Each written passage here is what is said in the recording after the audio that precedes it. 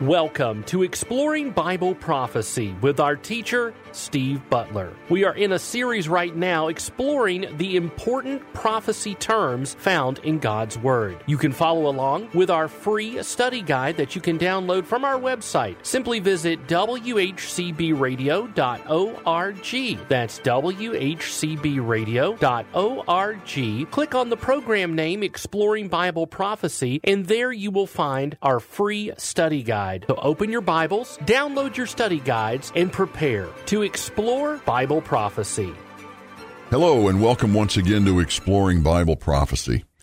In today's program, we're continuing in point number 2 of 7 sets of prophetic terms, important prophetic terms that I believe we need to have a good understanding of before we launch into our next teaching series, where we're going to look at the next 30 prophetic events, and I think they're the last 30 events that start from basically today. Even though there's no event occurring today, we need to talk about today because some people are out there saying that we are in one or more of those 30 prophetic events today, and I do not believe that's true according to God's Word.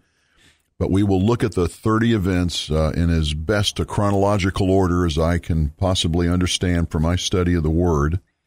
And we will look at each one of those in a little bit of detail. And the reason I say a little bit, because we want to be able to get through all 30 of these, and each one of them is important either to Israel or to the church or to God's overall plan. And then as we go forward, and particularly if I get feedback from you who are listening that say, hey, of these 30 events, could you really focus in on this, or this? And I'd be glad to do that because we could actually take each one of those events, those 30 prophetic events, and turn them into a teaching series, actually. So that's a possibility going forward. But I wanted to make sure that we were grounded in the Scriptures relative to what I consider to be 7 sets of important prophetic terms that people can very easily read them and think that they are the same thing, talking about the same person or the same event, and be quite misled. And there are people with letters after their name from academic institutions that have done just that. And I hopefully would be able to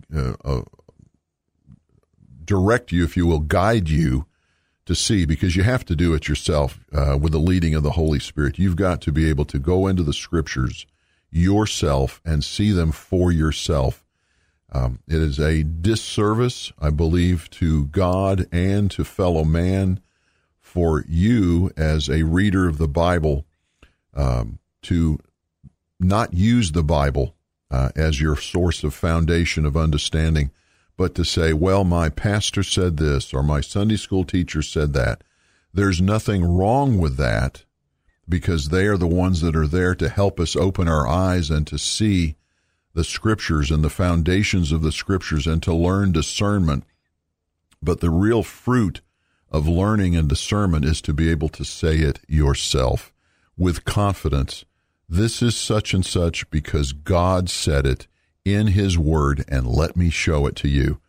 That's the real goal of exploring Bible prophecy, is to show you how to explore God's Word using the inductive study method, which is basically who, what, where, when, why, and how. Very simple. I mean, it's taught, that method is taught in seminary. It frankly helps you in schoolwork, or it can help you even in your office environment, depending on how what the type of work is. But when you take any subject matter, this helps you to break it down and to understand so that you don't misapply or misunderstand phrases or passages or even books, because that is happening quite a bit, unfortunately, in the churches, and even more unfortunately, it's getting worse. Because people are lazy. They don't want to take the time to study their precious Word. This is the Word of God from Creator God to you. And when you hold your Bible in your hands, you are holding nothing more, nothing less than the greatest theologians have ever had. Because if they have a library full of books, those books are written by man, but you're holding the book written by God. And this is the one true book, and that's why we use the one true book in all of our passages, all of our programs, and all of our series here at Exploring Bible Prophecy. We only use God's Word to do it. So let's continue on here, and we're in the second set of 7 sets of terms. The second set, or point number 2, where we have been comparing and contrasting the day of Christ with the day of the Lord. And the day of Christ has to do with the rapture of the church. It's a very positive time, a very uplifting time, a very encouraging time that we want to encourage each other as we talk about it. And then contrary to that is the day of the Lord. It's a period of time where the church is not going to be here. The church will be raptured to heaven. We will have been wedded to Christ. We will be enjoying the wedding feast, as it were, in this during those 7 years. And then we will come back with our husband. We will be the wife of Christ at that point, and we will come back with him, and he's going to come back and he's going to judge as part of what is called the day of the Lord. And we've seen over and over again through Isaiah and Ezekiel, and I'm reading off my worksheet that you can get by downloading it from this station's website under Exploring Bible Prophecy. But we've been in Isaiah and Ezekiel and Joel and Amos, and we were in Obadiah last time, and in every time and in every place we've gone, you can see that it's a time of foreboding and gloom and darkness and judgment and death and destruction. And, I start to run out of adjectives to describe. The Bible doesn't seem to, though. As I've mentioned a couple of times, I actually have a series on the day of the Lord using the 70-plus passages or descriptive passages that deal with the day of the Lord. So this is something that's going to happen. It's prophesied. Israel knows it's going to happen, and it's going to be a terrible time. And praise God, through his Jesus' death, burial, and resurrection, and our belief in that, we do not have to see or experience that time. So we were in Obadiah, and that is one of the 12 minor prophets.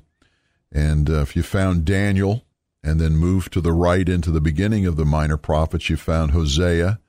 Then we were in Joel next, and then right next to Joel, going to the right, we were in Amos. And then we went to Obadiah. Now we need to move a few more books in the Minor Prophets series and move over into Zephaniah towards the end of those 12 minor prophets.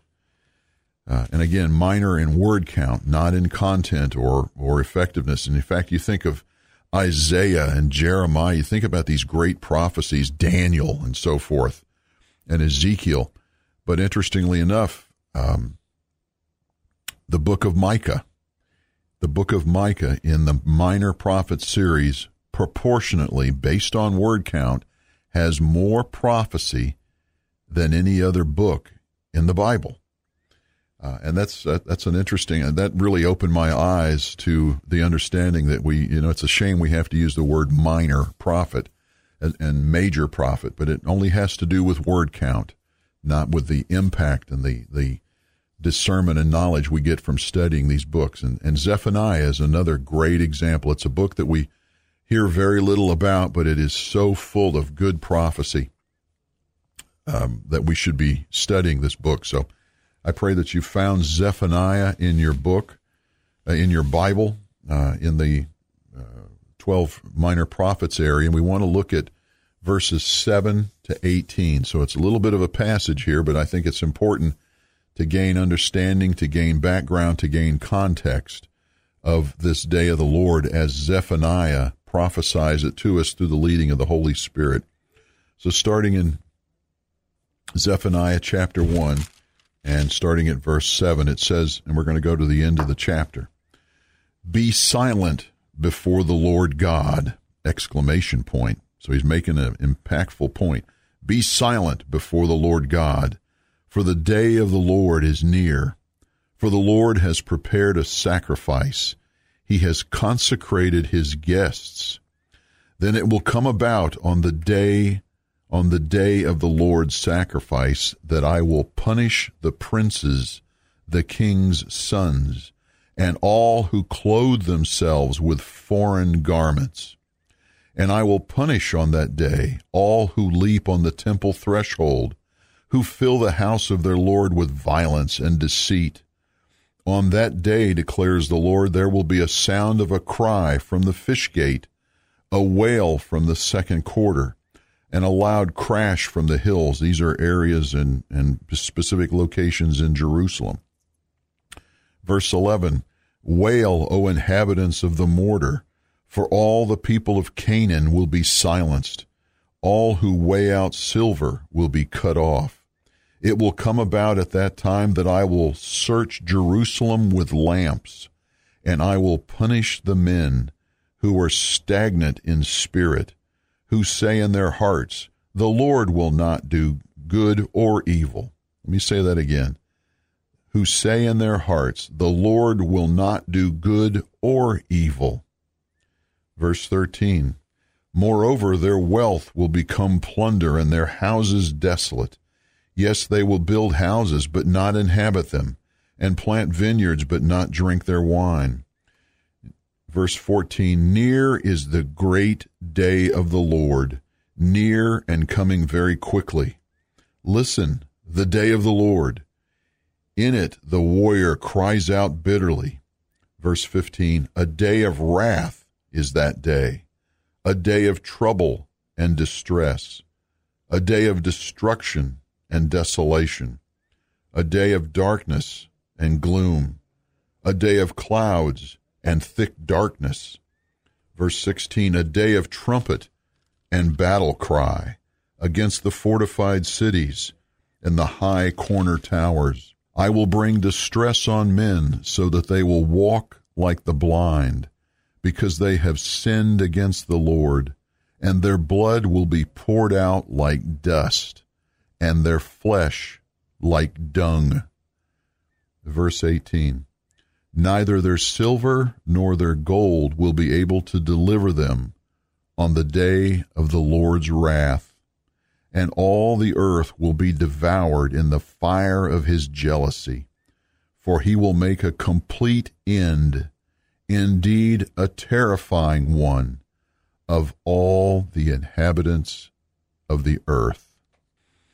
That's a very somber passage, a very somber prophecy that the Holy Spirit is giving us through the prophet, the writer here, Zephaniah.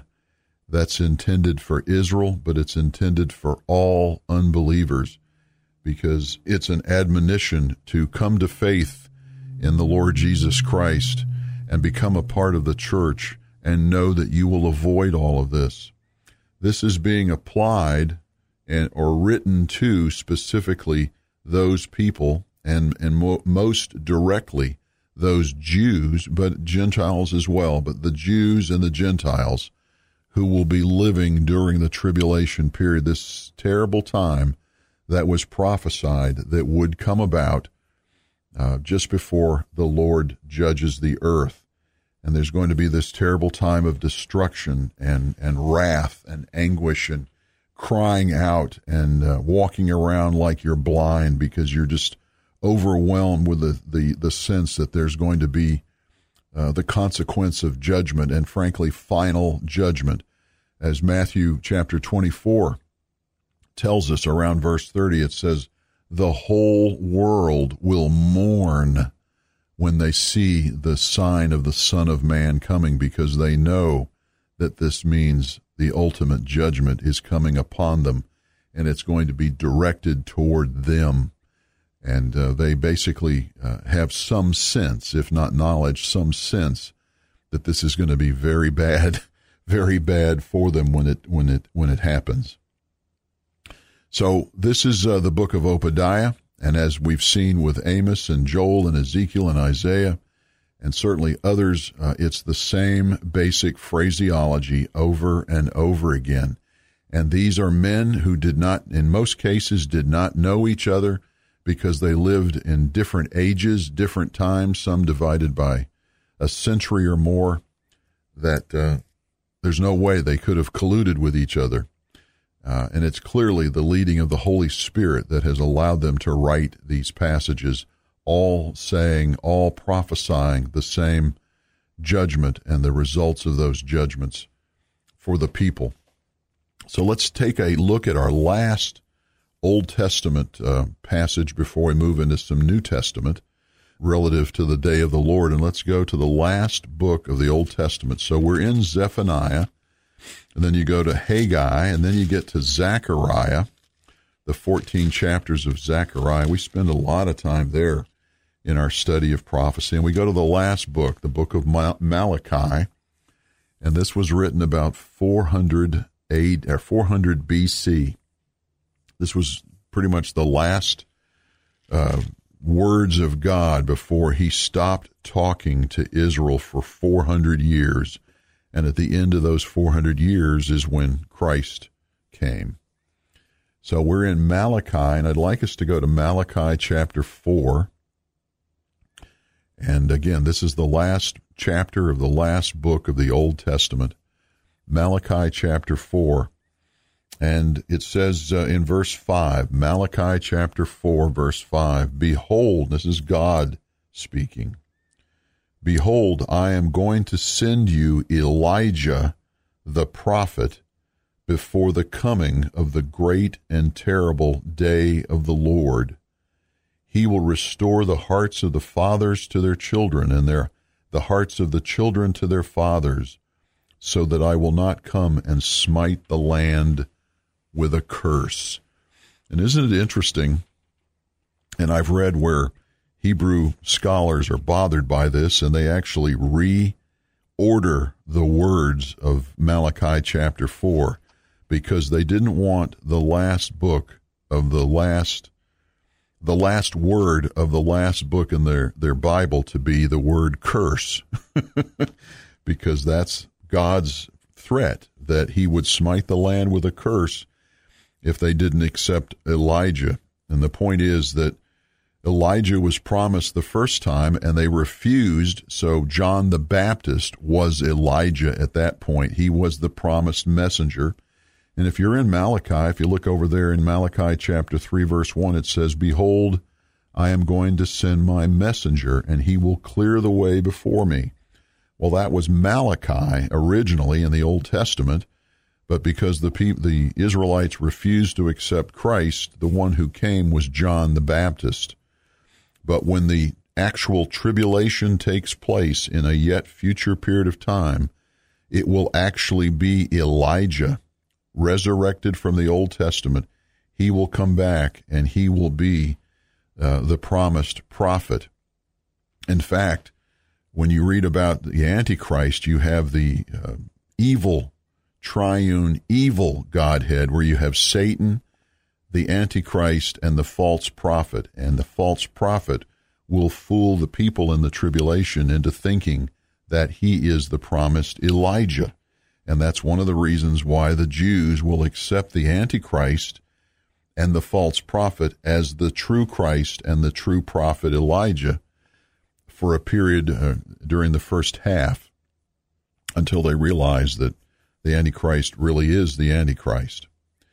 So that's a subject for another day, but we have now finished the Old Testament passages that I have listed there in our worksheet to look at the day of the Lord, and we're going to spend some time in our next program in the New Testament, and then we're going to move on to our third set of terms, the gospel of the kingdom, and compare and contrast that with the gospel of grace for the church age. But let's move on into our Q&A, and we are getting to the end of our discussion here of how the Holy Spirit works during the tribulation, which was the subject that Rich in Indian Springs had asked us in the beginning, how the Holy Spirit works, and his concern was that there was no Holy Spirit in the tribulation, because 2 Thessalonians chapter 2 says that the restrainer of evil, which is the Holy Spirit, will be taken out of the way, taken off the earth, so that the Antichrist can be revealed and let loose to do his terrible things for that 7-year tribulation period. And we've been making the point all along here about how the Holy Spirit works. And in the Old Testament, the Holy Spirit came on people but would leave people when they turned to unrighteousness and iniquity. During the church age, the Holy Spirit came on a believer and stayed with that believer forever. So that when a believer fell into sin through the temptation of Satan, they could turn to Jesus and ask for forgiveness.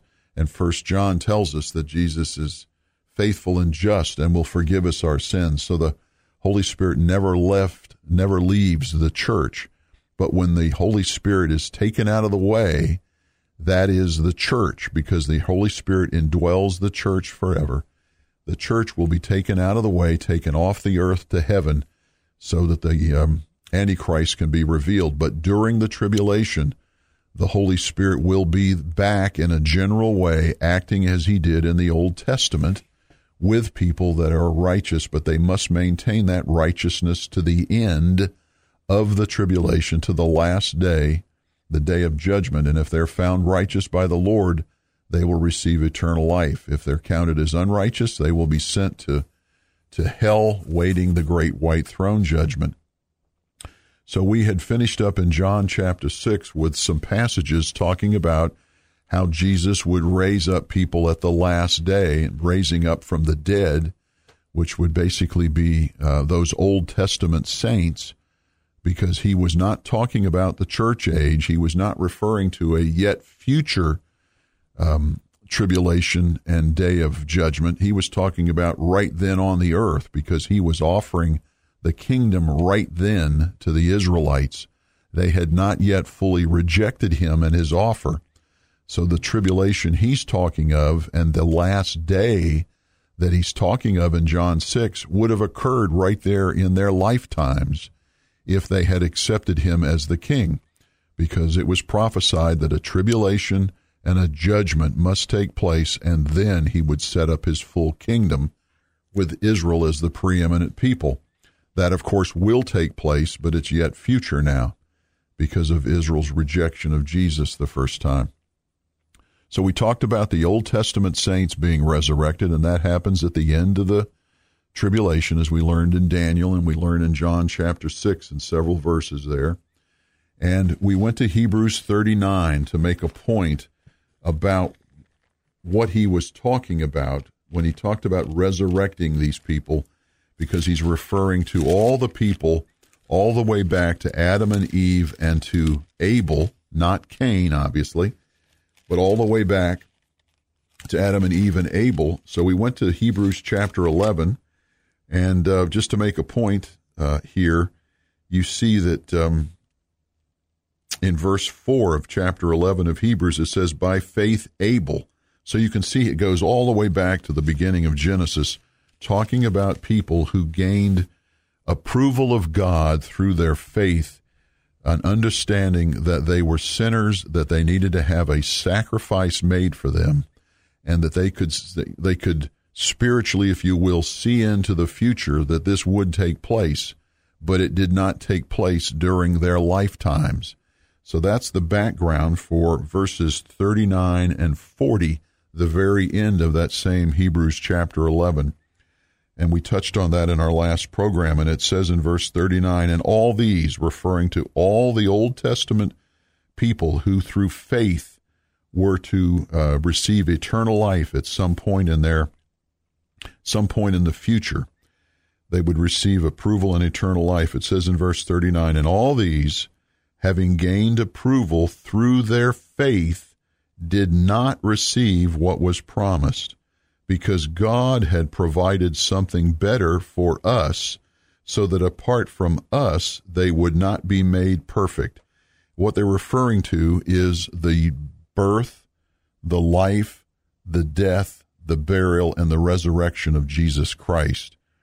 All the Old Testament saints, the spirits of the Old Testament saints were in Abraham's bosom in the earth, under the earth. Remember in the passage in Luke about the rich man and Lazarus, and the rich man went to the Hades, the evil side, the tormented side, and Lazarus was leaning up against Abraham's bosom as an image of the blissful nature of the spirits of the departed who had faith in God and faith in the fact that they were sinners and needed a Savior.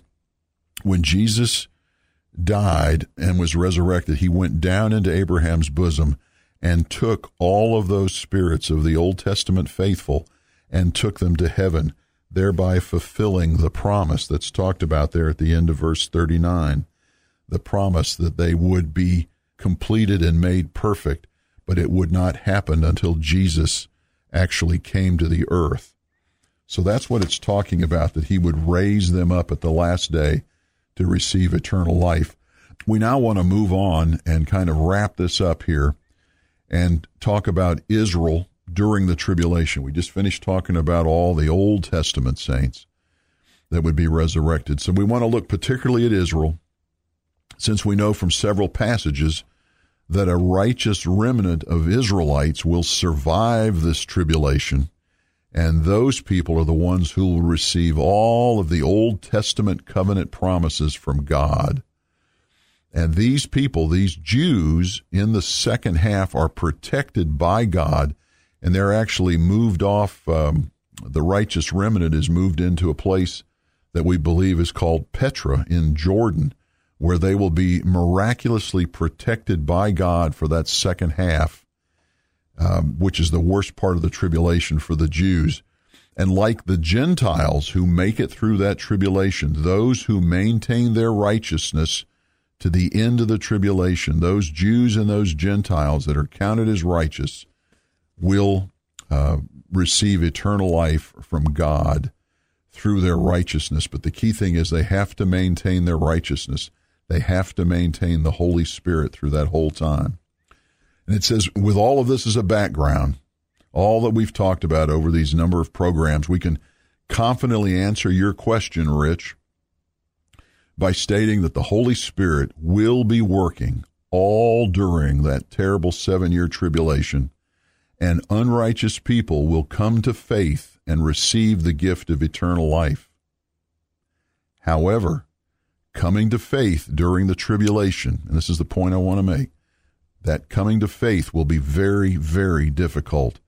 Most who come to faith will be killed for their faith and become what are called tribulation saints, described in Revelation 20, verse 4. And those who survive the tribulation must have maintained their faith to the very end of the tribulation in order to receive that eternal life. The Holy Spirit will never leave the earth because God's precious remnant of righteous people, Jew and Gentile, have been and always will be on the earth. Remember, if we don't talk again, I'll be seeing you in the air.